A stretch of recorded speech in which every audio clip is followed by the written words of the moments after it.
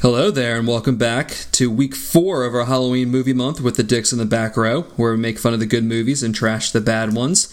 I'm your co-host, Max Healy, out in Nashville, Tennessee.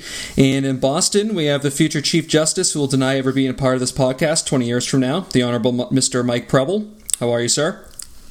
Doing very well, Max. Doing very well. I have a lot of Sour Patch Kids that I'm eating, so I'm very happy. I'm sure they're going to sound great over the microphone, too. And also in Boston, we have the future Get a Job killer, Tim Begin. So after seeing this movie, Tim, or what's your rage on a scale of 1 to 10? To be honest, I have to say that I'm gonna have a very different take on this movie, but I'll leave it at that, and when we get into it, we'll find out. Ooh. Okay. And we also have Derek Brady back in the comforts of his Motel 6, just coming back from Chocolate Land, and now he's in one of the most depressing, probably most depressing parts of the country, in Gettysburg. So, how you doing? I'm doing great. I'm in a haunted motel. Went to Hershey Land today. It's just a great time to be alive. Unlike a lot of the people that were in Gettysburg. Okay. Boom. Well, yeah. Bunch of Americans getting killed. Okay, so last week we did the instant classic Halloween from 1978 that spawned a million slasher knockoffs, and this week we decided to do the redheaded stepchild of the franchise that only recently started getting a little bit of love. Tim, I need you to just stand up for yourself. I was about to let Max finish, and then I was about to unleash the fury of all redheaded people in the country onto him. So. That's the Get a Job killer. He just patiently waits until he just fully explodes. Exactly. He'll let you have 7 trips to the unemployment office before he kills you. Exactly. The movie that we did, though, is 1982's Halloween 3, Season of the Witch, directed by Tommy Lee Wallace and starring Tom Atkins, Stacey Nelkin, and Dan O'Herlihy. I know what you're all thinking. Herlihy. Yes, that Tom Atkins. Yep. Okay. Well. God damn it! Fuck you guys. Good start, Derek. Just take a time out for a little bit. All right. So I'm sure that Tim and Preble have some questions since I don't think they've ever seen this movie before. I know Derek and I have mentioned it a few times, but just figured just before we get into the plot, let's go over a little bit of the background. Since the trailer of this movie and the movie poster have absolutely nothing to do with the actual movie. And even more importantly, out of the 11 Halloween movies, this is the only one that doesn't feature Michael Myers. So a couple of head scratchers, I'm sure. So just real quickly, Halloween 2 was released exactly a year with most of the original cast and the crew returning. However, no one really wanted to make the movie, so just to ensure that there wouldn't be, another one, Carpenter just wrote the script while drunk and had Michael Myers and Dr. Loomis burning to death in an explosion at the end of the second movie.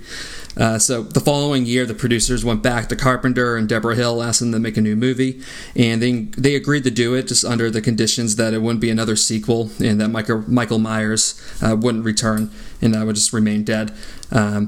Because pretty much what they want to do is just turn the franchise into an anthology series using Halloween as their banner, kind of like American Horror Story now. But instead, it just pissed everybody off and it bombed at the box office. So, a little background, too, on the director, Tommy Lee Wallace. So, he was buddies with John Carpenter growing up. They went to high school together in Bowling Green. They both went to film school at USC, and they were both in a band together as well. And just as mentioned, too, and just in our last episode as well, he was the production designer, co-editor of the original movie. He also wore the mask for the famous closet scene, too. And they originally asked Wallace to direct the second movie, but he didn't like the script and said no, but agreed to do the third one after he was just told that it was just going to be a brand new story. Jesus Christ, that poor bastard. Yeah, poor choice by old Tommy Lee doing his first movie, and this is going to be this one. He also did direct the original It series on TV as well. All right. I like that. Yeah. So yeah, a makeup call, I guess. Yeah. Yeah. Okay. All right. Well, do you guys want me to get into the movie, or Tim, do you want to just start, unleash that rage onto me right now? No, I wanna make sure that it's no one sees it coming. So let's just get into it, Max. Go let it simmer. Yeah. All right. Well, the movie starts off with John Carpenter's super awesome early 1980s synth score, and you're looking at this TV screen with a bunch of lines moving all over the place. But what could those lines be? Well, they're a jack-o'-lantern, because this is a movie that takes place during Halloween. It's an MS-DOS opening credit scene. I do love this music, though. I hated it. It's fucking awesome. I think this may be the worst credits in any movie Jake. I've ever seen. Like, first you get a 1994 MS-DOS computer screen, and then seizure-inducing way ahead of its blinking. time. Oh God. So the movie then opens up in Northern California on October 23rd with this older man, Harry, running down the street from a car full of suited men. And he's hiding in this junkyard when one of these suited men, who's stronger than he appears, just comes out of nowhere and just starts choking him out. Harry's able to get a block from this car nearby loose, and it just slowly just rolls towards the suited man and then crushes him. That reminded me of the scene from Austin Powers with like the big steamroller. Because I mean, plenty of time to get out of there. I just stared at it. Yeah, that was hilarious. I was thinking, like, when was Christian Bale in Psycho about to die right here? It was kind of crazy. I know. I was gonna say, what an elaborate plot. Like, I think it's so. Right. I always think it's so interesting when people that are being literally strangled are like still have the mind, at least in the movies, to like, create some contraption that helps them save the day for themselves, as opposed to just screaming and trying to like get these people's hands off their throats. You know what Just I mean? panicking and flailing their arms. I feel like if you're a man and Tim, you're the someone expert in strangles. this. What's that? Me strangling? Okay. So here's the thing, guys. No, I'm gonna say, if you're a man and someone's strangling you like that with like their hands on top of you, and you can't get out of that, then you deserve to die. I mean, it's one thing if it's like an MMA fighter who's got you in a headlock, but I mean, the front strangle, that's amateur strangling right there, you know? That's just natural selection, essentially. That's exactly right. That's a low percentage strangle. I don't know how I know that, but it's a low percentage strangle. That's a great term, a low percentage strangle. Like Tim's thought about this and like made data sets, be like, oh, that one Don't was play. 6%. He's got some pivot I tables. would never do that, and if you guys went onto my Google Drive, you would never find an Excel sheet that would bear those stats out. But so don't look on there, Terrible trajectory. guys. Harry does grab this pumpkin mask, though, and then he runs into the night. So we cut 1 hour later at this gas station with this Sammy Davis Jr. looking dude just watching the Stonehenge news report about one of the stones just being stolen. And then they cut to commercial, and you hear the Silver Shamrock London Bridges song for the first time out of like 15 times. Fuck this commercial so many times. Bum, bum, bum, bum, bum, bum, bum, bum, bum. There it is. Again, Anybody want that? well, it's so much like the commercial in Child's Play, just this repetitive insanity.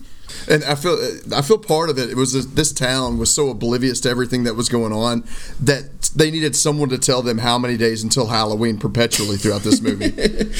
I actually wrote that down. They said there's 8 more days to Halloween, and also so the narrator is Tommy Lee Wallace, a director who's narrating over these commercials. Yeah. But as he said, there's 8 more days of Halloween. I just paused the movie, see how much time was left, and there was still like 90 minutes. Just like, fuck. I also just thought it was hilarious that this company is literally putting the money into just making like a new commercial for every day. Dude, the marketing budget for this company. Idea. The marketing budget for this fucking company. Every time a TV is turned on in this fucking movie, that commercial's on. No matter what channel it is, that commercial's on. Do you want to know what, guys? All right, here's where the rage comes out. Mr. Cochran is a good businessman. Mr. Cochran is a good American. He's a fucking immigrant from Ireland coming over here and making jobs for Americans. He's putting fucking Americans to work. Get a job. You know what this is? An indictment on lazy Americans who don't want to fucking get a job with Mr. Cochran. That's why he's out here killing all these people, because they're all lazy. We all know the Irish are famed for their work ethic. I thought they're famed for it, Mike. Thank you very much. From 11 to 1 o'clock, they are just right on there. I'll tell you what, guys. Sleeping off the hangover. Yeah, go ahead. Sorry. He's a marketing genius, and he's just out there putting people to work. See, I disagree. I felt like Cochran in this movie was the equivalent of Brad Wesley, the bad guy in Roadhouse. He owns this town, and no one knows why. How dare you? How dare you say that about Cochran? Yeah, I don't know why the SEC isn't looking into this, because later on there's like a little side thing of him being like, oh, $46 a share. That's wonderful. It's like, you guys are selling 3 masks. Which that's another thing. This is supposedly this Halloween costume conglomerate, and they sell 3 fucking masks nationwide. The big 3. That's it. An even more impressive statistic, I would say. This guy's selling masks. He's like fucking in the Fortune 500, you know? It's like, this is an impressive businessman putting Americans to work. I don't know what you guys are complaining about. Get a fucking job. Get a job. Thank you, Derek. Anyway, so back to this movie. Sammy Davis is just looking around the shop because he heard a noise, probably John Carpenter's synth key, because it sounds like an arcade laser firing. When Harry just jumps at Sammy Davis and mutters, "They're coming," and then just passes out while holding his jack-o'-lantern mask. Yeah, that was horrible acting, too. Just terrible acting. They're coming. It's like, right? And he pulls out the mask to, like, show it to him. God damn it. This movie fucking sucks. So Sammy takes Harry with his tow truck to the hospital, and then as they drive away, another suited man watches them drive by, and then you get another Carpenter. So then after this, you do meet Dr. Daniel Chalice, who is a barely functioning alcoholic detective doctor, just stumbling home to see his ex-wife and his kids. From here on out, can we just call him Dr. Sexy?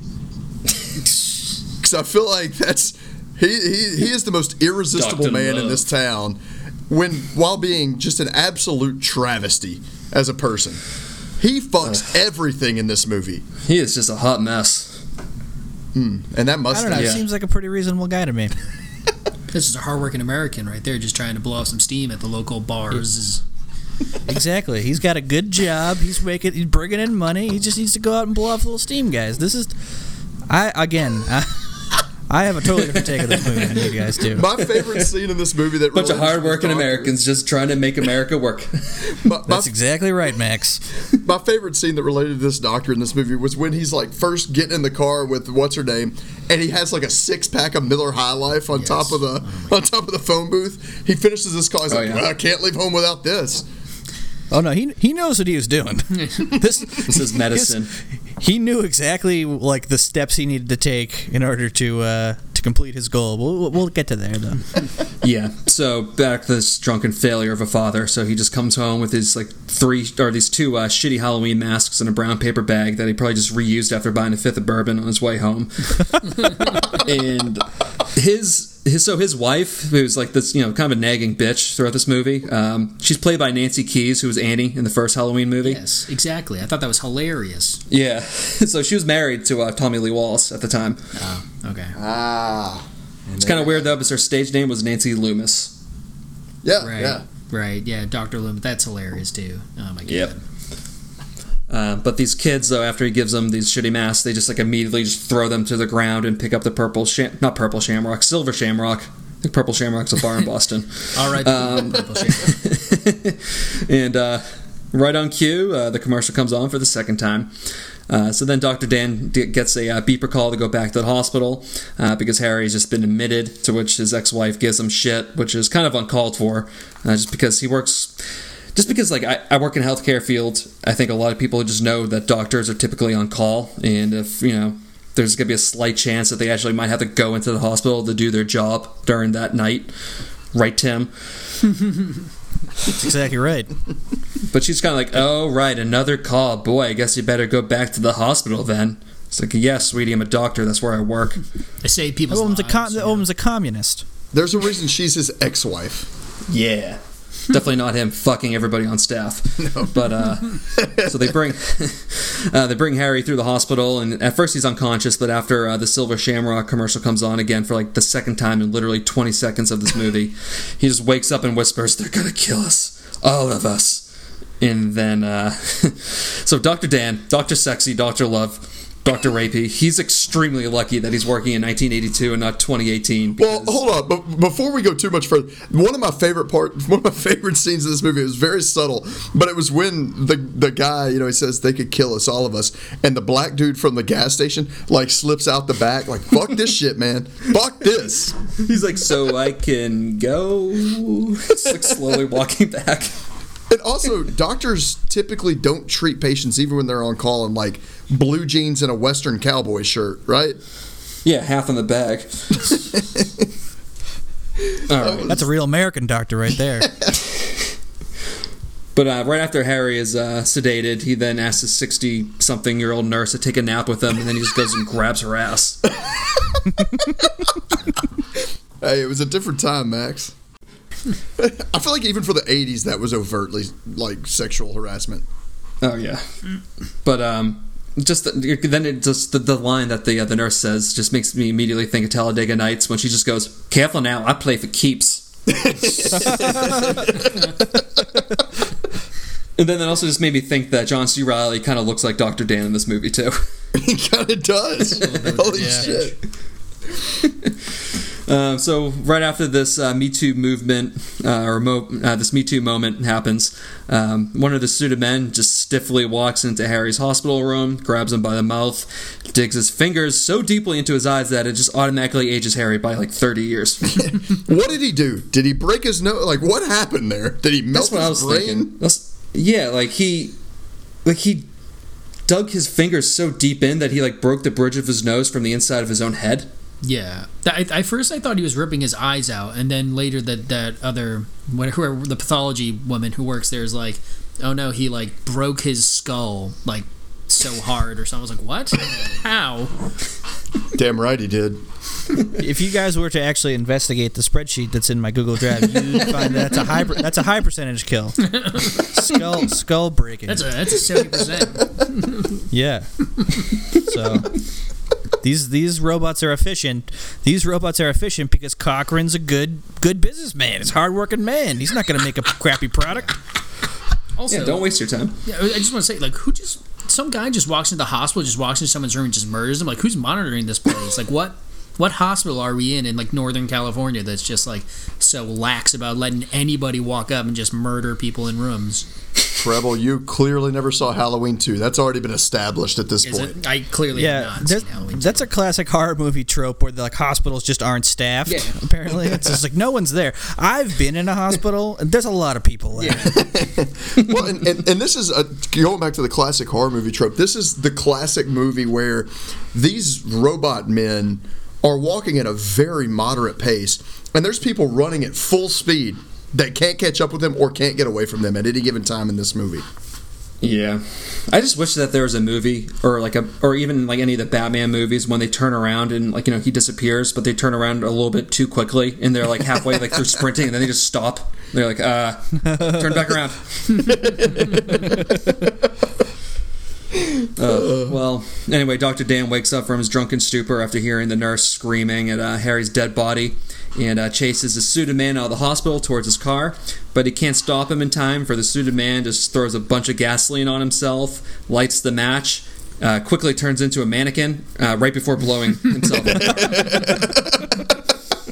Tim, that's a high percentage kill, right? That's a high percentage kill, guys. Okay. So after just being scolded on the phone by his ex-wife for not, being able to watch the kids due to a murder-suicide at work, he does take the Halloween mask that Harry was holding on to.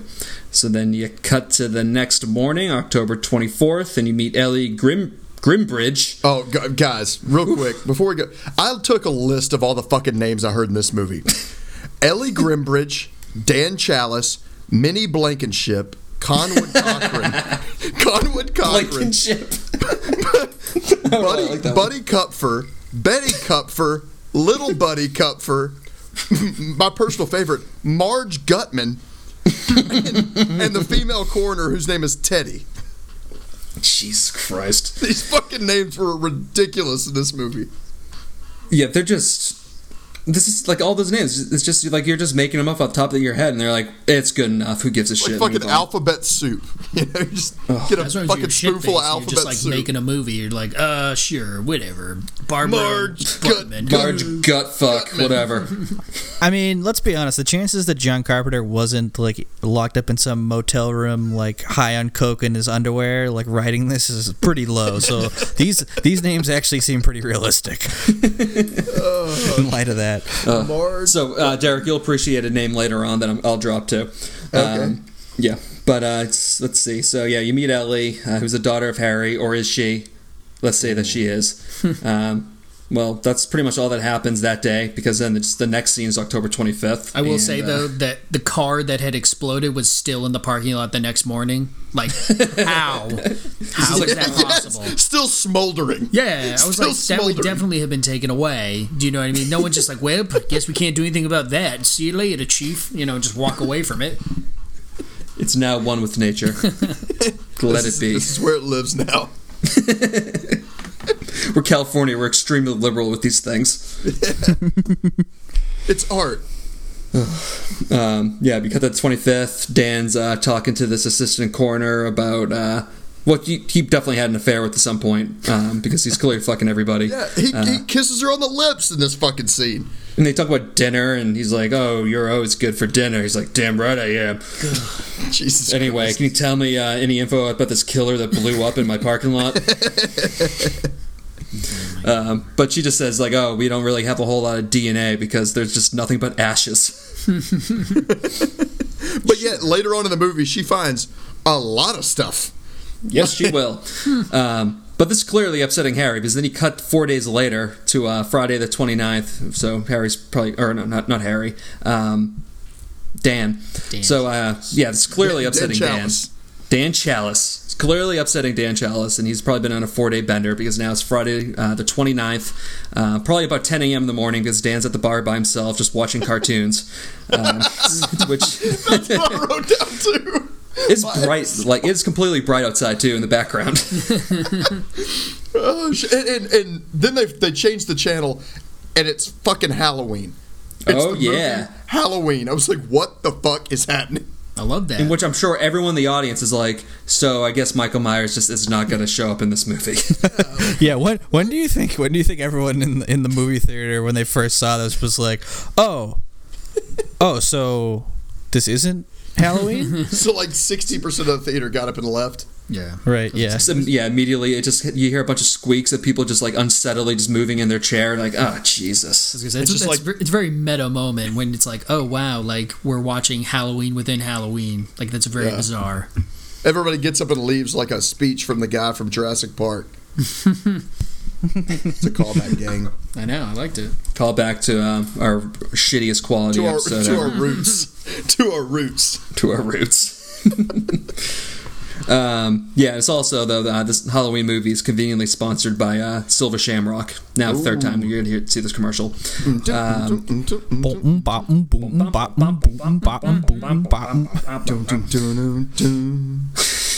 Also, the ad does tell the kids to stay tuned for a special Silver Shamrock event after the movie. But this is a rated R movie that ends at 9 p.m., so I don't know how many kids are going to be watching that. But we're going to talk more about that later. The big hole in this movie. So Ellie Grimbridge shows up at the bar, to which Dr. Danch goes, hello, and Dan tells her about what happened before Harry died, and then they decide to go to Harry's toy store to check out all of his work records. Well, and there was a period in this scene that I just hate when grown women in movies call their dad daddy or papa, and she calls him papa throughout this fucking movie, and it made me just morbidly uncomfortable.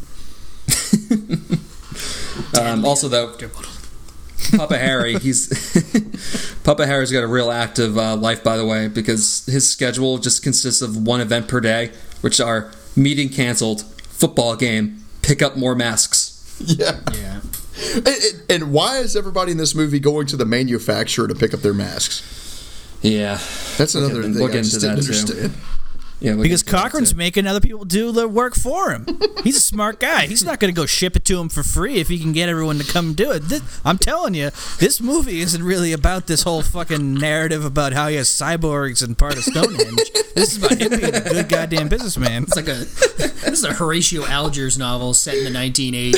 It's like a guy just comes over from Ireland just by his own pluck, becomes a multimillionaire. Anne Rand is just flicking her bean to this one, you know what I mean?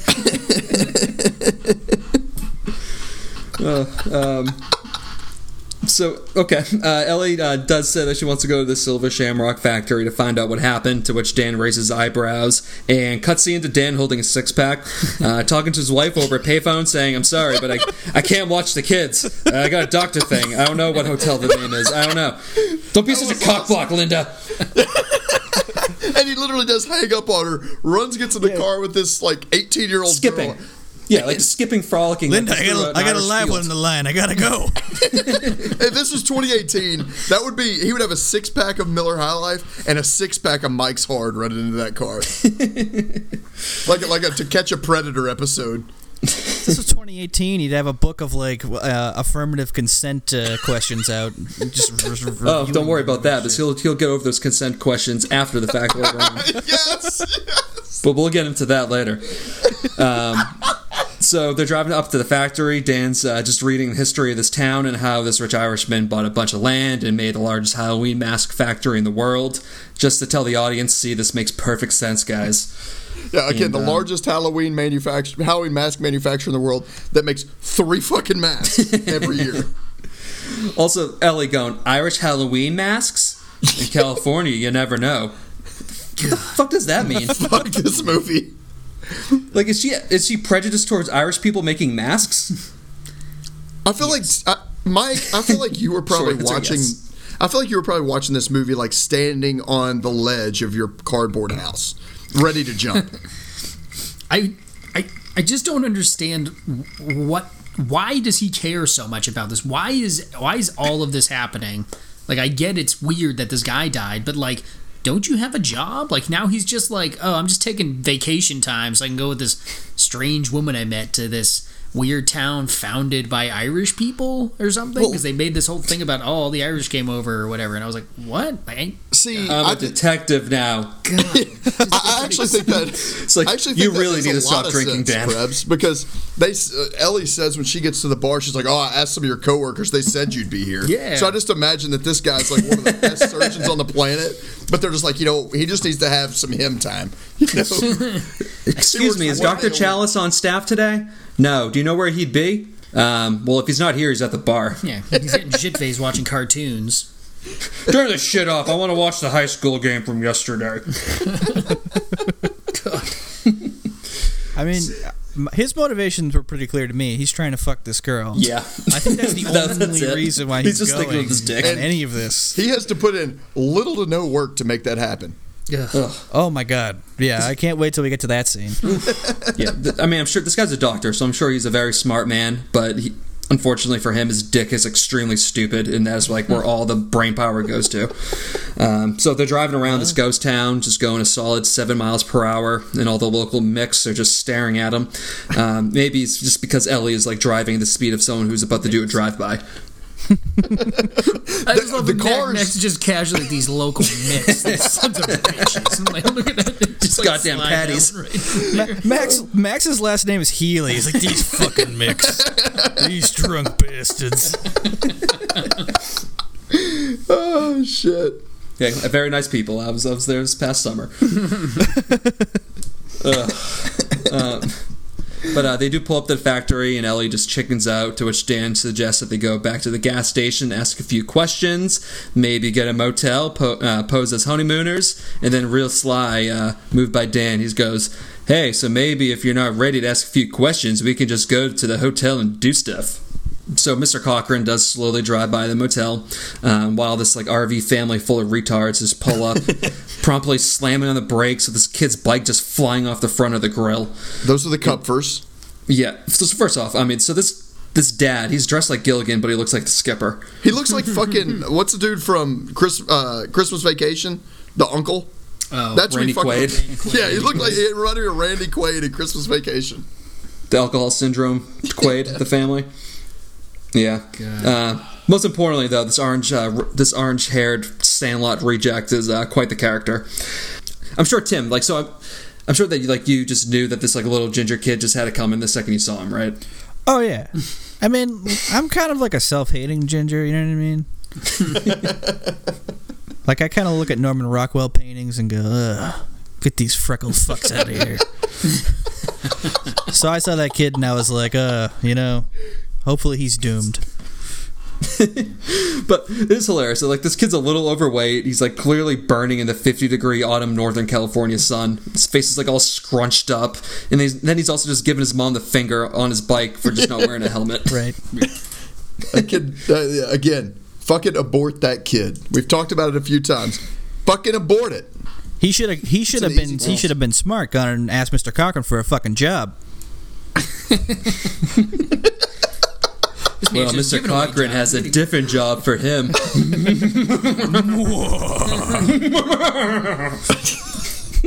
God damn it! I hate all of you. This town. This town is so ridiculous. It's one of those classic, like the whole town's in on it. Like they're all watching him come in. It's like, don't you think it's weird that everybody in town is staring at you? Like, is this not? And they're all Irish.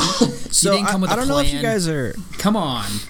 They're all Are Irish you guys, and no one's drinking. X-Files fans? Oh yeah, I have seen the X-Files. Yeah, this movie, like a lot of parts in this movie seemed like an X-Files episode. Okay. yeah. The only difference was that the Scully and Mulder characters fucked all the time. Or they were both attractive, at least. Right. This movie doesn't really remind me. Like I had said this while watching it. It's like this would probably be a decent TV show episode or like a mini series or something. But just as a movie, it's rushed at the wrong times. It's slow at the wrong times. It's not good. Speaking of not good, the opposite of good, bad. But also this pissed off Lady Marge just comes out of nowhere, wants his Dr. Dan while she's like just huffing and puffing about the factory screwing up her order. And at the same time, though, Dan is just kind of like looking her up and down as she's walking away. Well, and she comes up just kind of, it just seemed just ridiculous. I mean, she walks up, she's like, oh, how about them masks, huh? By the way, my name's Marge Gutman. All right, catch you later. And then fucking promptly dies and you never see her again. All right, I'm going to die now. Bye. Well, I've had that direction. See you later. It's like, Before she dies, she gets into bed wearing like an Arabic shawl. Yeah. God damn it, this fucking movie. So, and so then Dan gets back into the room, tells Ellie that her dad's name was on the register, and then he just says, I need a drink. We should just ask questions tomorrow. a real hard turn, Right. too. They were so gung-ho about solving this mystery. He's like, oh, shit, I get the pangs coming. I got to get my bottle out and all my schlitz that I have as well. It's like, oh, okay. Someone's nude. I need to start drinking. I think he's just trying to fuck her. He's like, let's go back in the room and have a drink. You know what I mean? This is regular. He's like, okay, Dr. Dan, you got it. I guess you know best. Yeah, because he just weakly suggests to Ellie that he can sleep in the car, and then Ellie asks him if he wants to sleep in the car, to which Dan says, that's a silly question to ask. And Where then do they you just wanna start sleep, grossly Dr. making Chalice? out. Yeah, god damn it. As a I great... mean, this woman's dad died like no more than 12 hours ago. And she's crawling into the bed of the doctor who was in charge of caring for him. I have to say, she gives a great line. It's after that weird pregnant pause. She's, where do you want to sleep, Dr. Chalice? It's like, oh, God, no. That's a dumb question, Miss Grimbridge. Again, that felt like the slow jazz kicks in at that point, and we just see like full penetration on this movie. And then he stuffs his like mustache that must smell like cigarettes, whiskey, and like Polish sausages straight into her face. Just awful. Yeah. Oh, God. God damn it. Oh, Yeah, it's fucking gross.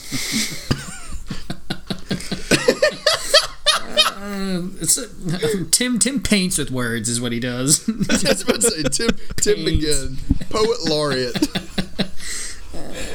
Oh, God. Yeah, so, yeah. As Ellie and Dan are just shacking up while the curfew alarm goes off in this town, you do have a familiar voice just telling everyone to go inside because it's curfew. Yeah. Curfew is from 6 p.m. to 6 a.m., so little trivia. Who's the person who did the voice? Jamie Lee Curtis. Yes. Bingo. Yeah. 5 points. Good job. But right after saying curfew is from 6 p.m. to 6 a.m., Dan just is walking out of a liquor store in the dead of the night. Yes. I was going to say, this curfew is not strictly enforced, because and the guy will meet eventually in just this bit, but like, why don't you, like, what is the purpose of, like, what is going on? Like, do they not recognize that they're in danger? Like, are these people so fucking dumb they don't recognize that, like, the whole town's on it? You know, like, watching them, there's a curfew. Why does anyone not think that's weird? You know what I mean? Yeah. Right, yeah. That should be like a pretty good warning sign for everybody. Like, oh, wait, there's a curfew in this town? All right. Time to this get is the a fuck weird out. place. See ya.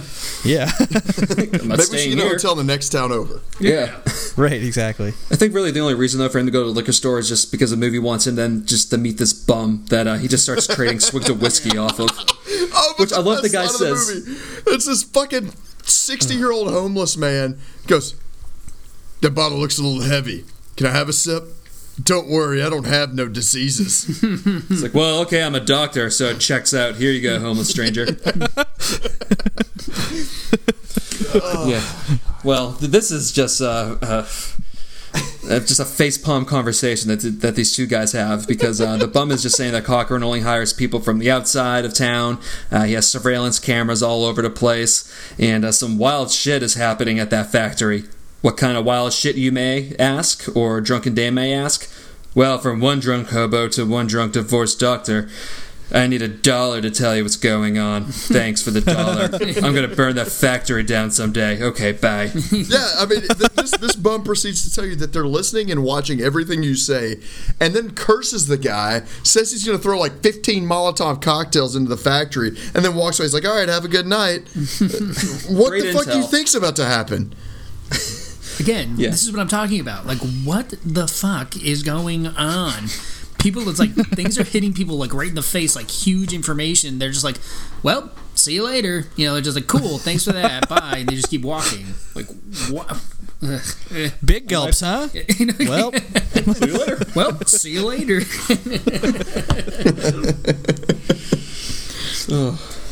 God, perimeter to perimeter surveillance. Well, see you later. That's weird. Curfew, huh? Sounds like a good plan. City taking care of itself. Bye. Sounds like a great toy town. Okay. he's just like got like drunk snake eyes. You know what I mean? Like there's nothing going on behind those eyes. He's just like, I gotta get this bottle home so I can drink it.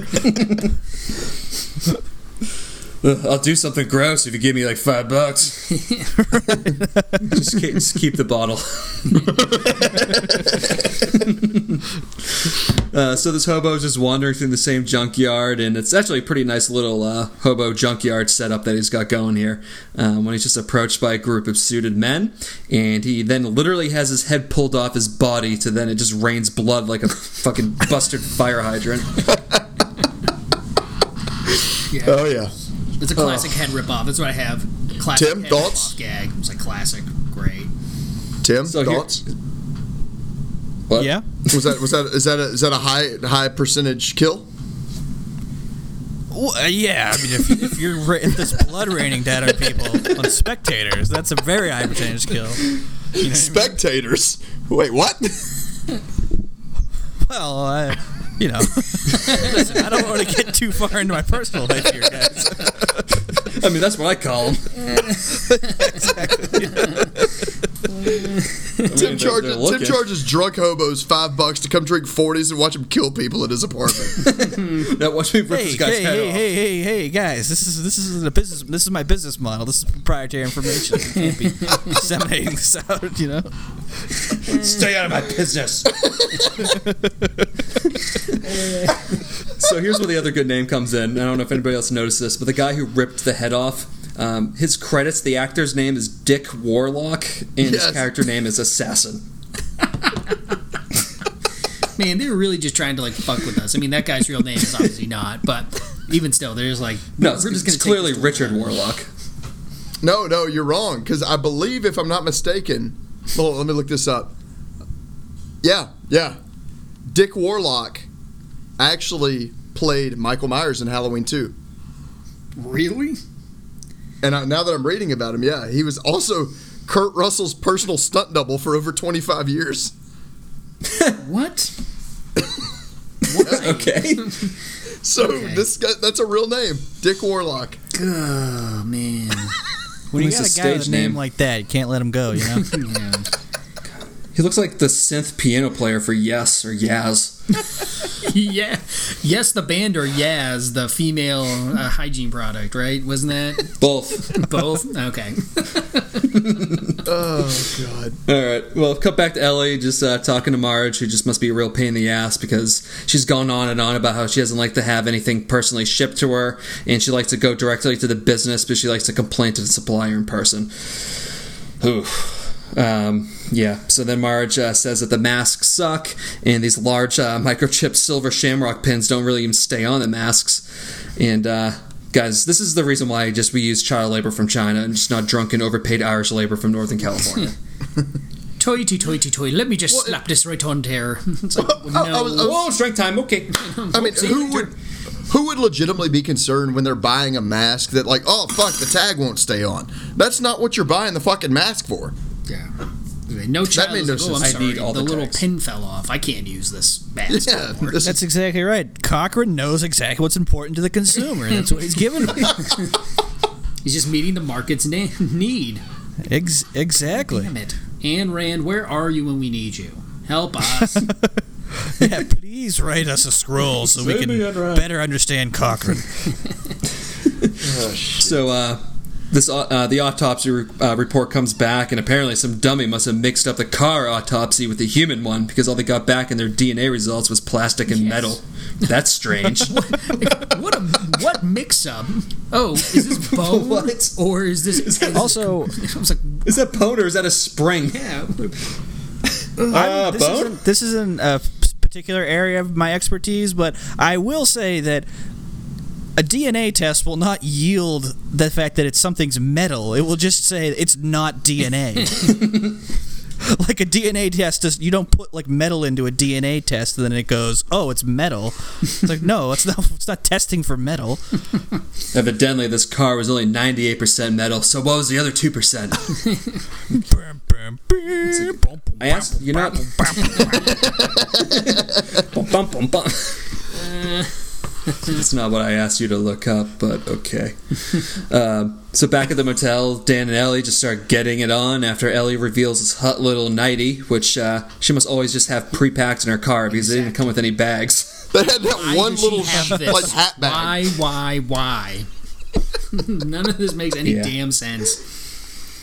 But also, if you're the lucky ones like us and actually rented this movie instead of watching it on AMC, you'll have the luxury of watching this gross old Tom Atkins sucking on this poor woman's 20-year-old titties for no reason. So he was really sucking her tit, right? Like you could like see that. I think he was really sucking her tit, and they probably like I think so, too. that scene. They were like, "Yo, Tom, that's not cool, man. Like you can't be doing that." He was like, "Oh, we already got the shot anyways." Or the actor's like, I'll do a sex scene, but I don't want my breasts exposed. And Tom's like, I can cover that, and then he just like puts his mouth on it, like one of those like sucking fish. I can guarantee after that scene was like shot, the actress was like, "Oh, I really didn't feel comfortable about that. Can we?" And he's like, Do it again? just like, "Listen, doll, you got to learn what the business is about." Yeah, you're right. I didn't suck on it hard enough. I think we need to do this again, Tom. All right, take 7. God. He's just intentionally just moving his head out of frame. Be like, God damn it, you got to do it again, Tom. It's like, all right. You don't have to tell me 8 times. Yeah. If I have to. Hey, Harvey, come over here. Why don't you get another shot on this? I think we need to have multiple angles of me sucking on this titty. But classic move though by Dr. Dan to ask Ellie after they already had sex how old she is. Yeah. Yes, the second time they fucked. It's like To only which she like... says, and then she goes, "Oh, I'm older than I look." Well, that's good enough for me. Now let's just turn off the Silver Shamrock commercial that interrupted our Quiet Storm R&B hour, and let's get back to having sex with this possibly underage women. Jesus. Everything about this is just so bizarre. Everything about this is just awful. Awful on top of awful. So, people at home, you might be saying, well, Max, this movie has a 4.8 rating on IMDb. I'm sure as hell not going to rent this piece of shit or probably watch it on AMC. So what's the deal with that microchip you mentioned earlier? Oh, God. Well, that's a very smart and intelligent question that only our audience would ask. because Marge picks up this microchipped pin, takes a closer look, and as she fidgets with it, a bright blue laser beam with sound effects and everything. Well, hold on, let me just finish it, man. Bright blue laser beam, sound effects and all, just blast straight into her face. She doesn't fidget with this microchip. She plays with it like a fucking chimp. Like, she's like jabbing things in it. Like, this girl deserved to get a fucking load full of laser in her mouth. Oh, God. I mean, it'd be a long time getting that out of my mind. Jesus Christ. What phrasing? Tim paints with words and Paco takes a shit in his hand and smears it on the wall.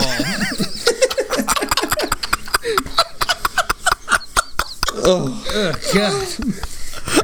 Sorry, Mrs. Gutman.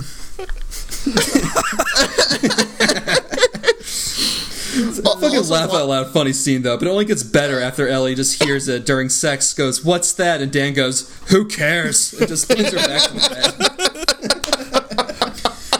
Her face is like blasted off. It's like red eyes, like fucking face is gone. Yeah. What the hell? Yeah, someone should care because Marge's eyes are like blood red. Bugs are just crawling out of her exploded, non-existent mouth. What is it with these bugs? God. Yeah, I don't get the whole thing. It's like people turn into like insect piles when they die. I just The don't. first time I ever saw that scene, I was actually bartending, and I just like kept AMC on during the Halloween time. Just I'd love to just have a Halloween movie on in the background, and I was like just pouring a beer, and I looked up, and it was just Marge's face, the bugs crawling out of it, and I was just like, "What the fuck am I watching? What happened here? What is this?" Yeah, very graphic shot, but what's even grosser is just seeing Tom Atkins' exposed ass after that meat wagon comes to pick the bug-infested dead body up. Yeah. Yeah. I think the funniest part about that scene too is you could tell that Tom Atkins was sucking in his gut. Yeah. Oh, he was like Is pushing that, like, his belt over his like midriff. Right, yeah. He is that like, old-timey like, I'm like, this is like a hot masculine body, but it's really not. It's just like you have a barrel chest and a big gut. You have broad shoulders that you're born naturally with. You don't do push-ups. Right, yeah. It's just like what like Robert Mitchum looks like in every fucking every Western. Like, I'm not sure if this guy's fat or not.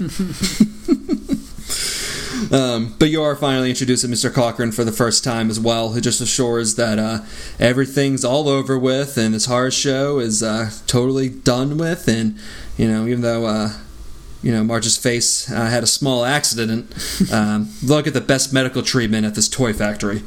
Yes. That made no fucking sense. God.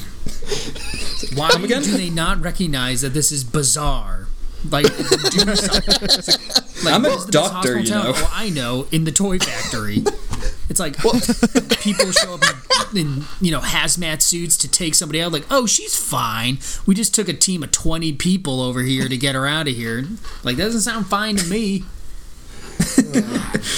Well, then later in the movie, they say, "Oh yeah, don't worry, we flew her to a hospital in San Francisco." Yeah. Wait, what? I thought you had the best fucking facility here on site. Exactly. Why didn't you do that to begin with? Yep. Yeah, and then also Dan and Ellie do overhear the men in white jackets just telling Cochran that there was a misfire. So you then cut to October 30th, and the frozen, overly applied makeup face of Tom Atkins is calling this coroner again, just pausing for like 3 seconds too long before they actually call, which is kind of weird. And she again says the body is just nothing but wires and springs, but little does Dan know that call was recorded. Oh my God, what a surprise.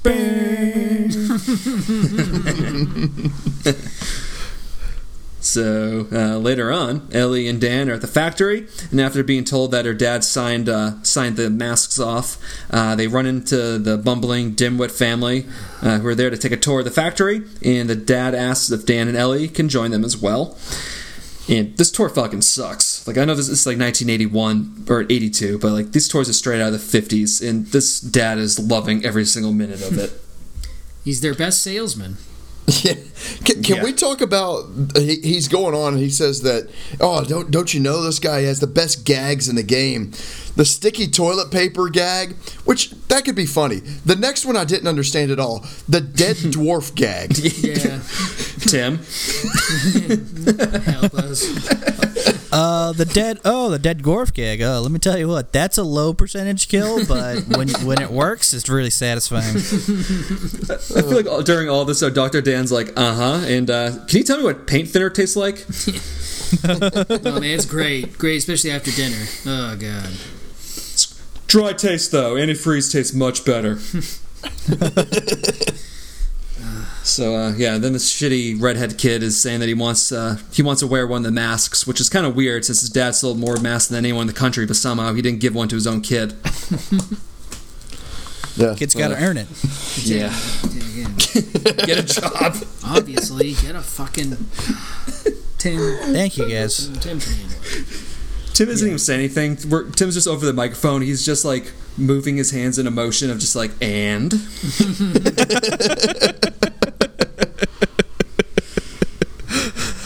Get? Mm-hmm. Up. But anyway, Tim's cousin grabs one of these masks without asking, and Cochran then goes, Oh, those masks haven't been through the final processing. Here, take this one with the blue laser chip in it. I hope you're an English Protestant. What? Oh, nothing. Well, and then they ask him what's the final processing, and it's just a bit of this, a bit of that. No, he says at one point when the bumbling, retarded Family Guy dad is getting ready to walk down this hallway, he stops him. He goes, "Oh no, the final processing involves volatile chemicals."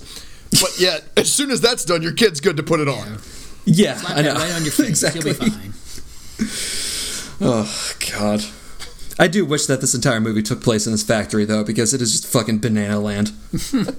Once they get to the factory, things just start getting real fucking weird. So as they're leaving, Ellie sees her dad's car parked in one of the factory garages, and Dan says that all the men in the factory look like the guy that killed her dad. So Tom and Ellie are then packing up to leave, and Dan goes over to call the cops, but the line is not in service. Cut the Shamrock on the TV for like the 6th time in this movie. And also, the operator on the phone is also Jamie Lee Curtis. Well, Nice. before we even get to that point, when they're talking about calling someone, Dr. Sexy says, I think it's about time to call the Marines. Wait, what? We've skipped a few steps here. Or you could just take reasonable inferences and realize this is all fucked up. We gotta get the hell out of here, as opposed to going from A to Z. He needed Dr. Sadler's second husband. That's what he fucking needed. He could get some shit fucking done. I was at the bar the other night. I got his matchbook with the Marines number on the other side of it. The guy said he worked for him. We're going to call him. Like there's at least like 4 steps before you get to that point. Yeah. So Dan's back at the motel, and he goes over back to his room at the motel, and the door's already open. When he turns his back, a bunch of the suited men are just standing there in a line, and they start just chasing him like Harry in the first scene in the movie. And so the Suda Factory guys already have Ellie, and they bring her back to their headquarters. And Dan's still trying to get to the operator, but Jamie Lee Curtis just keeps on saying that due to Halloween, the phone line is not in service. So then drunk Detective Dan just decides, nice alliteration by me, by the way, thank you, just decides to check out the factory and rescue Ellie all on his own.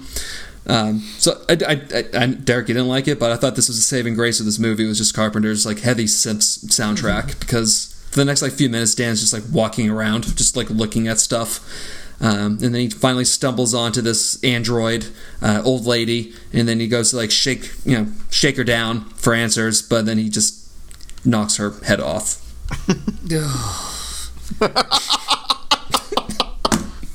Just useless. And useless.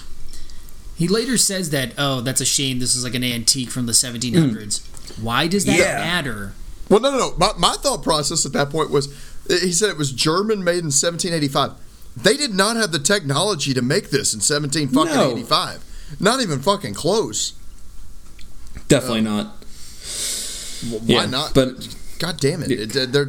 I don't even think gears was metal a thing then. Yes, metal was a thing then. Can I be pretty sure that. Of course they the could. Gilded Age, and all that. Yeah, Silver Age. Metal had been around for like 10,000 years at that Bronze point. So. Age, perhaps. Might just peruse those areas.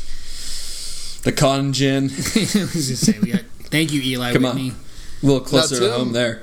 Again, talking about the great job that Cochrane's doing, they're pretty efficient in getting these humans, all their internal organs getting switched out for gears and yellow goo.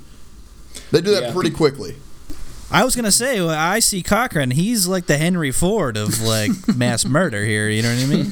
Henry Ford. So I think he's doing a great job. You know what I mean? Yeah, and speaking of yellow goo and wires, so this suited man starts strangling Dan, but he gets the upper hand and then just punches him so hard through the stomach that he just gets a fistful of wires and yellow goo. And then right after that, Cochrane's just right there with a few suited men. Starts monologuing about how he knows who Dan is, and he's got a busy day ahead of him tomorrow. So you cut to tomorrow, which is Halloween morning, and but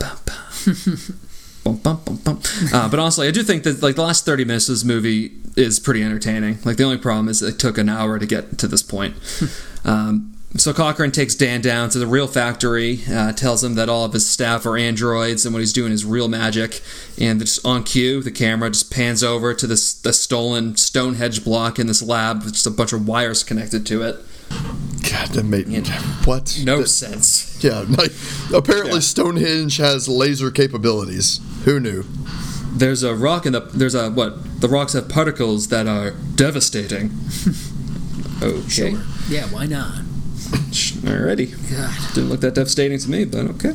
First time I saw it, I was It's kind like of a mashup of like old magic and like androids. I mean, I don't get the link. Why would this like practitioner of ancient magic and witchcraft also be like Elon Musk? You know what I mean? I feel like you pick a lane. You're not both. I do love when they try and do that. It's like ancient technologies, but they're being like utilized through modern means. But it's like, why? Why to all of this? Yeah, exactly. Like what is the value? I understand, I guess, Stonehenge is magic, and it's like, oh, just a little bit of magic stone will do bad things to you. Like, right, like why does Stonehenge equal lasers and bugs and snakes?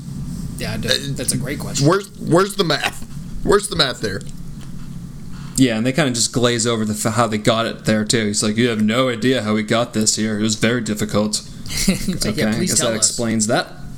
No, it's okay. Yep. He hid it in a sack of taters. He said, "Oh, it was tough to get over, but that's it." Yeah. And it's like, well, that's the real story. I feel like.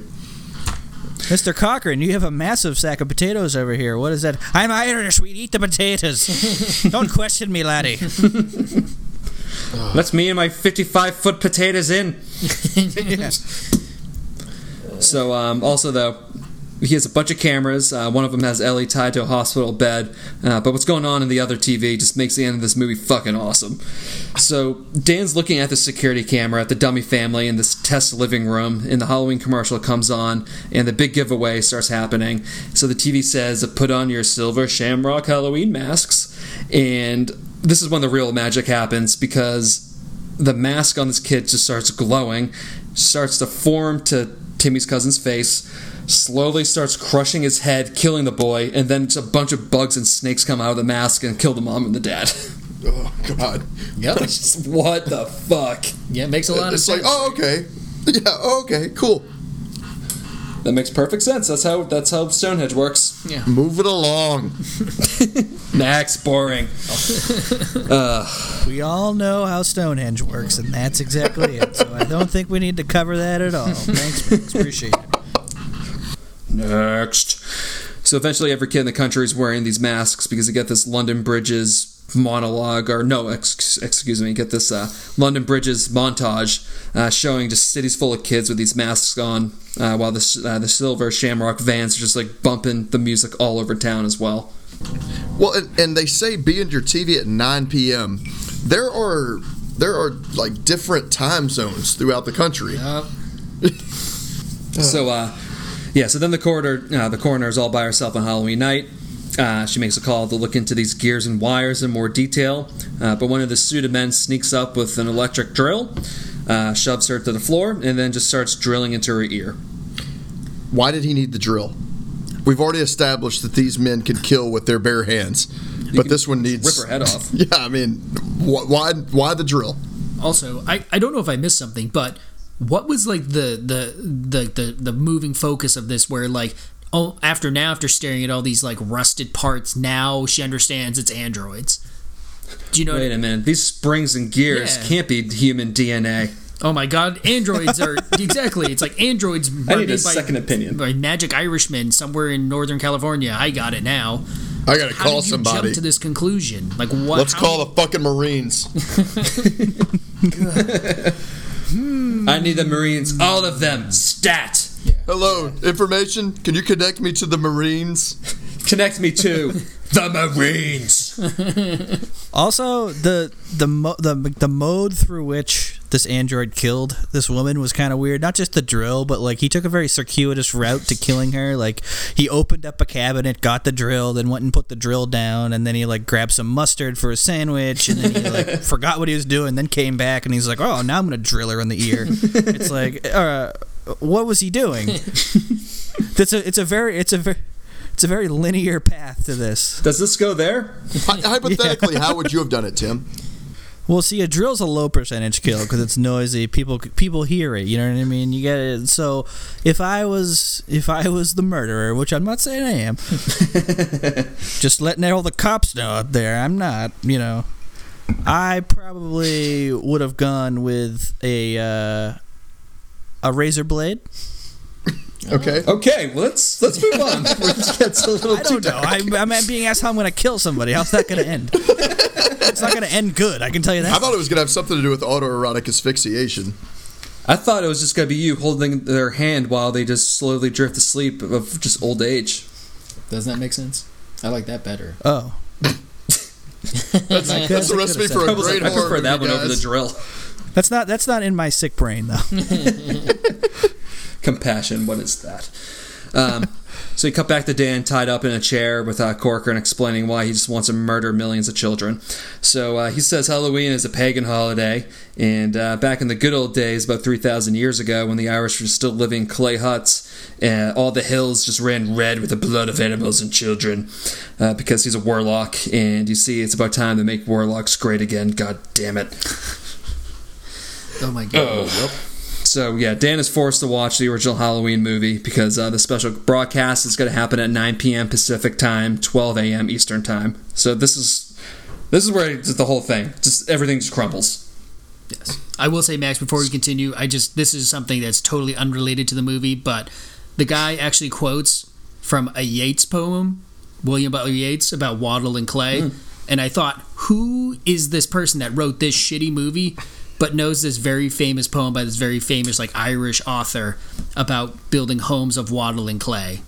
Like, I just didn't. I was so amazed. I actually paused the movie for like the first time I've ever done one of these and like thought about it. Like genuinely thought about like, how could someone know this particular poem and then be like, but you know what? What about magic stones and androids?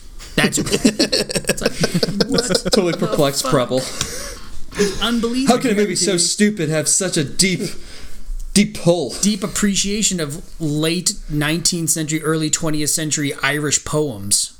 Like, what the fuck? I just would love for like someone to like wake Yeats up from his eternal slumber and be like, someone's using your poem in this Hollywood movie. He'd be like, oh, I'm so glad that my work's being appreciated beyond my years. And then they showed him it and be like, burn this piece of shit. Put me back in my grave. To the ground. Yeah. Put cement over it, please. Don't wake me up again. God. So, I guess the initial script was written by some sci-fi author. They said they kept about 60% of it in, and then John Carpenter went back to do some rewrites because he said it was too boring. And then when they brought out the script again, Tommy Lee Wallace then made more rewrites, and he got like the sole credit of the movie because the author just completely said he didn't write any of it. Like, he just denied it all after after he read the final script. He's like, I'm not associated with this. Don't give me the credit. Good for him. So I'm guessing maybe some of that stuff was from him. Yeah, but just the whole screaming plot hole of this, just because, Cochran only wants to apparently kill kids on the West Coast and just totally forgot about all the other time zones. That's what I was sitting there thinking. Like, I mean, if this would have happened, I mean, if it was not, God damn it, it just doesn't make any fucking sense. No. That's a crucial flaw. Well, kids, after you're done watching this R-rated movie at midnight on the East Coast, make sure you watch this toy commercial. Like, nobody's watching that shit. Well, and even so, let's say hypothetically they were. What kid is going to stop fucking trick-or-treating to come home and watch a fucking commercial? Yeah. That just, god damn it. I love the Halloween movies, and this movie fucking sucks. I guess that's why he wanted 9 o'clock Pacific time, because everyone's pretty much done trick-or-treating by like 8 o'clock. But even then, that's still 11 o'clock Eastern time. It doesn't work. No, it's just dumb. It's just a dumb, stupid mistake. That dumb, stupid mistake. It is. Well, Dr. Dan actually does something smart by kicking the TV, just first to prevent himself from turning into a bunch of snakes and bugs, but secondly, just to use the glass to break himself free. And also lucky for Dad Bod Dan, the vent that he escapes through is about 10 feet wide. I thought of that as well. I'm like, he's a little too fat for this, isn't he? All right. Let's just play. Let real be real. So Dan's sneaking into the storage area, calls his wife, and pretty much just says something along the lines of, "You gotta get rid of all the masks. They have lasers in them. The kids' heads are gonna turn into bugs." So, "No, I'm not drunk." Tell the kids they can't wear the masks. "No, I'm not jealous." Exactly. Hello. Just click. No, Karen, I'm totally in my right mind. Will you stop asking these questions? Yep. And the wife just hangs up on him. So after this, Dan rescues Ellie, and they walk into the only room full of androids and a warlock. God, I love this so much. Yeah, they do the old solid snake routine of just like hiding near boxes and then just walking behind like movable shelves. That was fucking hilarious. It was like something out of like a Wile E. Coyote like cartoon. Like So dumb. I laughed out loud when they fucking did that. Oh, God. Yeah, so then also Dan takes one of these microchip pins, sneaks by everyone to the unattended computer, which he somehow knows how to work, turns on all the Silver Shamrock, I almost said Purple Shamrock again, Silver Shamrock videos, and then he just finds a bunch of boxes full of these chips, which apparently, he didn't want to use to kill even more children, but and just makes it rain like he's at a strip club. While Cochran is just standing there, just watching all of it, while like all of his staff around him just die in a circle. Yeah, I just wrote down laser rain. Yeah, that was Prince's second draft of Purple Rain. That's why Paco knows it so well. That's right. Came out right around the same time too. You never know. I mean, he could have written that song based off of this movie. He is the sci-fi writer. Oh, okay, that makes sense. Prince wrote it originally and then disavowed it. Okay, I like this. Yeah, he's a poet. This movie does seem like a Prince fever dream, so... So yeah, Cochran then just gives Dan a round of applause, and then some super shitty special effects happen that just involve that laser rain. And then the lasers just bounce off a Stonehenge, hit Cochran, which I guess he then like turns into stone for a minute and then just disappears. That's what I wrote down. Closure on that. I wrote down it turned him into Mount Rushmore. Yeah, like why? I had to look it up. I'm like, what happened? I just don't. I didn't get it.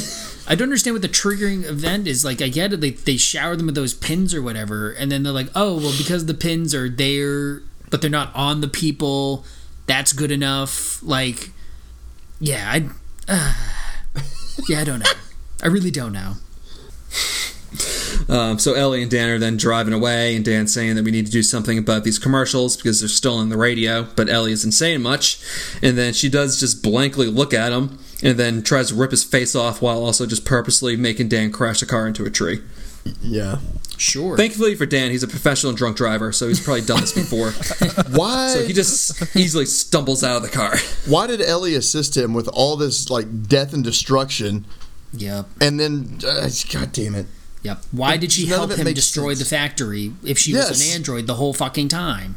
Which It's like that Blade Runner question right there. Yeah, I just went back to our group text because I thought I'd ask this, and at one point I texted you guys. I said, I wonder how many times Preble is simply going to ask why in this podcast. Probably a couple times, I'd say. The Just answer a a hint. lot. She got that Dr. Dan thick stick. Started making her question where her loyalties lied. You know what I mean? Do you want this gear or that gear? Oh shit! Oh, God. Yeah, that was... I saw that happen, and then I was like, did she actually say anything previously? I'm like, oh, I guess she didn't. And then I was just like, well, sure. Yeah. Like, apparently Whatever. Apparently you make these people into androids somehow, but whatever. That's fine, I guess. At this point, the movie's almost over. Fuck it. Ugh, yeah, so he stumbles out of the car, sees Ellie's ripped arm just still holding onto the door, and then she just comes out of nowhere like all these androids do, start choking Dan out like all the androids do, choking people, with the one good robot hand that she has, until Dan grabs a crowbar and then just knocks her head clean off. And then you get this there we see a low percentage kill. Right? The front strangle. That's the proof of my theorem. And then the application of a high percentage kill, which is a crowbar to the face. So, tell you what, I think this wrapped the podcast up pretty well for me. I'll see you guys next week. Then, yeah, Tim just disconnects from the call. All right, guys, catch you next week. I said my share. That Dan also does have like an Evil Dead moment with this like one hand just trying to like choke him out, and he fights that off too. And then they just kind of overdo it with the same attached arm again grabbing Dan, and he fights that one off again. It's just like, okay, enough. Like, how many times is fucking hand gotta come at Dan? Yeah. A few. How many times is he gonna let this happen before he runs away? It's just I felt like this whole scene was kind of a summary of this movie. It just won't ever fucking stop. Yeah. Fuck this guy. Yeah, with Ellie just blinking at him. Yeah. Like, okay, this is just how I feel too. I'm just blinking at him too. Dan eventually does get to the same gas station that Sammy Davis is working at. Gets on the line with the TV technician demanding to pull the Silver Shamrock commercials. And this is, I do have to say, like, this is the best acted scene by Tom Atkins. Like right here. Like, he actually does a really good job. Also, one of the best endings of probably any like horror movie I've ever seen, just due to how unexpected it is. So just got to overlook the whole fact that a group of random kids show up at this rural gas station at 9 p.m. to go trick-or-treating. Also, again... Because, again, at this point, the movie's also over. So... Oh, God. Jesus. Well, and the thing... So, going back, I mean, not too far, but when the main character, with Dr. Sexy, is... getting away from Ellie's corpse or whatever, he looks at his watch at one point and it shows he's got 10 minutes till 9, and he like takes a deep breath. He's like, and slowly starts walking away. I'm like, dude, you got fucking 10 minutes to get home and save your fucking kids. Like, get the fucking move on. He looked at his watch and it's like, I got 10 minutes left. I think I got time for a drink in there. That's what I was thinking. There's no time. It's hilarious. He's like sprinting by the liquor store, and then he like just they keep the camera on the liquor store, and then he just like, comes back in the frame, like runs into the liquor store, runs back out. Well, while he's trying to prevent this national disaster from happening, there's 3 kids and they're all wearing these fucking masks. At no point does he go, "Hey kids, fucking take those masks off real quick. Grab it off them. Do something." Yeah, I mean, God damn it. Yeah, exactly. Yeah. Yeah, you little shit. The one kid just turns the TV on without asking. Yes. He keeps changing the channel. Yeah, little fuck. So Dan's begging to pull the feed. The first station goes blank. Whew, that was close. But then the kid turns it to the next station. But the commercial gets blocked on that air as well. Well, that was close. But oh my god, this is 1981 and there's not 1 or 2 stations, but 3 whole TV stations to choose from. Bam, bam, bam. Bum, bum, bum, bum, bum. So the final scene of this movie is Dan just pleading over the phone to pull the last station, screaming "stop it" over and over again, as a commercial is just flashing from Dan's face to this jack-o'-lantern on the TV, and then with one final "stop it," the movie just cuts to the credits, presumably killing a third of the TV viewing West Coast audience. Halloween 3. Mercifully, the movie ends. I did love that ending, though. Yeah, I was going to say, for a bad movie, that's probably the best ending they could do. So I'm glad they did at least that. Brutal. Fucking brutal. Yeah. Not expecting it at all. Yeah, so, alright. That's the movie, guys. Let's just skip the trivia. Okay? Move it along. Done enough of it in the beginning. So let's just get into the questions. Who was your favorite and your least favorite character in this movie? Well, I think you guys could probably guess who my favorite character is. Oh yeah. It's Mr. Cochran. He's a real American. He's a hardworking guy. He's a good businessman. I think people should be paying him more due, for making jobs for the goddamn Americans. And then I would say my least favorite character is Dr. Dan's wife. I think she needs to lighten up a little bit and let Dr. Dan be who he is. The lovely Nikki just made an appearance. Yeah. Oh, very nice. Hey, Nikki. Yeah. So I guess I would, this being one of my favorite movies we've done so far, I guess I would have to say, the gas station attendant, because he's the only one with like a head on his shoulders. He's like, oh, shit's going down. Well, see you later, and he just runs out the hospital like a regular person would. He's like, bye. Like, I'm not gonna stay around here. And I like him and him just being like a regular person. Who did I dislike the most? I don't know, man. Can I, other than the rest of the movie, can I say that? Can the movie itself just this unyielding, the essence, stubborn block of just reason being hit at it and then just being rejected immediately? Yeah, I don't know. That was a lot. Yeah.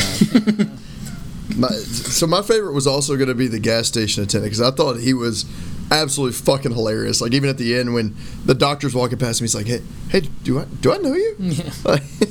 But I guess just to buck the trend, I'm gonna go with Dr. Sexy, because that guy is slinging some fucking baby butter all throughout this movie. I mean, he's all the women love him, all the women want him, all the men want to be him. All the robots want to be him. Yeah. My least favorite was probably Tim's cousin. Wise. A valid choice. A wise choice. Well, he got what was coming for him for being born that way. That's right. That's what I agree. You soulless little fuck. Yeah. Run hell. Yeah. So my favorite, I'm going to say, same as Derek, Dowie, Dad Bod, Dan. Tom Atkins, he's doing the best with what he's got to work with in this, and I feel like he's just kind of playing himself, just like ass-grabbing 60-year-old black women, just really only thinking about drinking beer and banging broads. And I just do find it hilarious that he stumbles into this mass-murdering Big Brother corporation ran by like a 3,000-year-old warlock simply just because he wants to fuck this mildly attractive grieving girl. Real hero. Real anti-hero. Yeah. It's like, good decisions made all around. And my least favorite, I'm just gonna say the Silver Shamrock commercial. Like, you don't need magic to kill people with that fucking song. Just incessant. Like, if you're gonna play a commercial that many fucking times in a movie, at least make it tolerable. For Christ's sake. Next question I'm gonna say is: would you rather have a 10-minute phone call with Dan's wife or pick up Tom Atkins' bar tab on a Saturday night? Yikes! Bar tab. I'll take the push. I was gonna say definitely bar tab. Bar tab. That woman, or even it was like, "Hey, I'm being interviewed by the police because there was a murder in my hospital. Like, I can't believe you won't come home." It's like, come on, lady. You piece of shit. Maybe he's like a piece of crap, being like, "Yeah, no, I got a doctor conference, aka banging broads. All right, I'll see you later." It's like, what? I think you guys are it's a gynecological conference, if you know what I mean. She's like, why do you keep saying these things to me? I don't know what you mean. Why do you keep on saying that? I think. Oh, let me make it a little more clear for you. I'm banging this young broad. She's way better than you ever was. It's like, oh god. Yeah. I think you guys are onto something. I think I would go with the bar tab too, just because there's no fucking way Dr. Sexy is awake at night. I mean, he's fucking doing his drinking during the fucking day. Like a goddamn adult. That's right. Yeah, he's passed out after the seventh Wile E. Coyote cartoon comes on. All right. Well, if Mark Wahlberg was in this, what would he be confused about? If this is about Ireland, why are we in Boston? Why did the fucking trees killing people? Why is it fucking masks? No one's seen that. Oh god. Okay, that's enough. God damn it. Yeah, that was terrifying in a lot. All right, well, gotta go, guys. So the girl you had sex with was a robot, or did you turn her into a robot? Hey, Why are you turning the stone? You didn't answer my question. Come back. So are you gonna let me have sex with a Wait. real underage girl in this movie or what? Because I don't like them old. Oh, your name's Cochran? Do you know Jimmy Cochran from Adams Street in Dorchester? I really like what done in this town. There's only white Irish people here. Yeah. This is the ideal community I see. I see one Asian guy over there. I gotta go take care of this. Hold on. Hold my beer. Give me that mask. All right. Well, unlike IMDb with an easy 0 through 10 score, or Rotten Tomatoes with their certified fresh percentage score, we decided to make our own scoring system. So, guys, what would your score be? I would give this 4 GDP percentage points raised by Mr. Cochran's wonderful business acumen out of two terrible minutes of having to listen to that commercial. Well, I would give this. God damn it! I would give this 5 sexual assault claims out of 6 ice cold Miller High Lifes. All right. Okay. I'm gonna give this movie at least 377 whys, God oh whys, over one quality William Butler Yeats poem that was inexplicably dropped into this movie. Thank you, Lake Isle Innisfree, for being a good part of this movie. I'm not going to use fractions on this one. I'm just going to give this one raging hangover full of snakes and bugs on the 1st of November. All right. I like that. All right. Well, anything else you guys want to talk about before we get out of here? Go Red Sox. Exactly. Well, that's the show. That is All right. Well, see you later.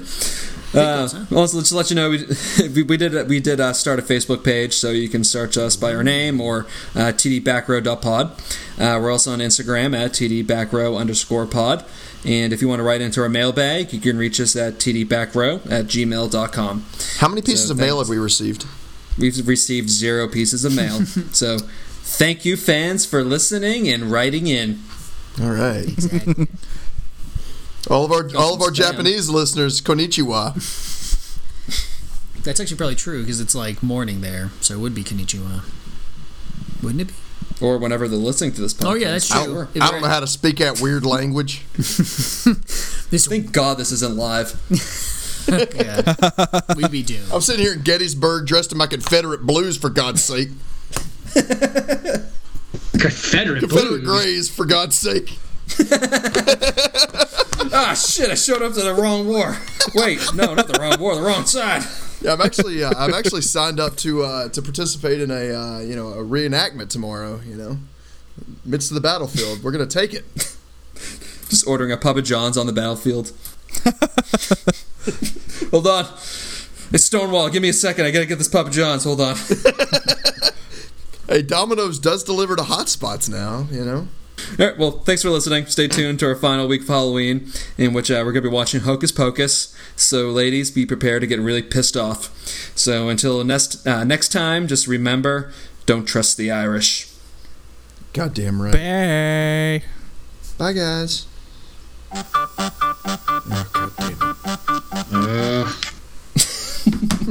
We can't even end the podcast like that. It's just like no fucking way. It's over. Finn done.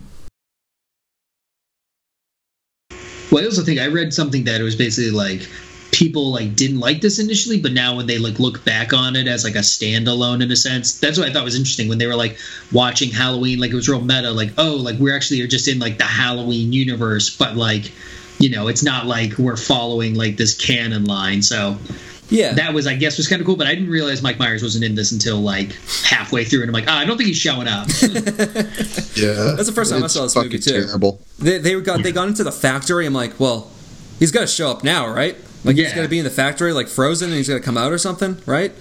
Yeah. Nope. Or like the volatile chemicals. I was like, maybe that's him. Maybe he's got like There? toxic Avenger arms on. I don't know. But no.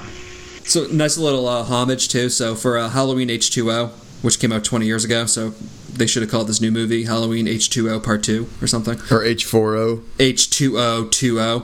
H2O times 2. But there's a scene in that movie, though, when all the kids are trick-or-treating and Jamie Lee Curtis is walking by him, and they're all wearing the 3 masks. Oh, are they? Yeah. Which I thought was kind of cool. That's not bad. I like that. Yeah. I don't know. I mean, movie retrospect, fucking sucks. The movie does suck, but I did feel like once the movie ended, once you think about it in retrospect afterwards, and like that movie wasn't that bad. Just because I feel like the ending was just so good. Yeah. I disagree. The ending was, I was going to say, that was probably the most successful way they could have done that ending. I mean, it just, none of it makes any goddamn sense. It's not good. Not good. Not good, very bad, not good. Not good. Not gonna do it. Not gonna do it. Read my lips, not gonna do it.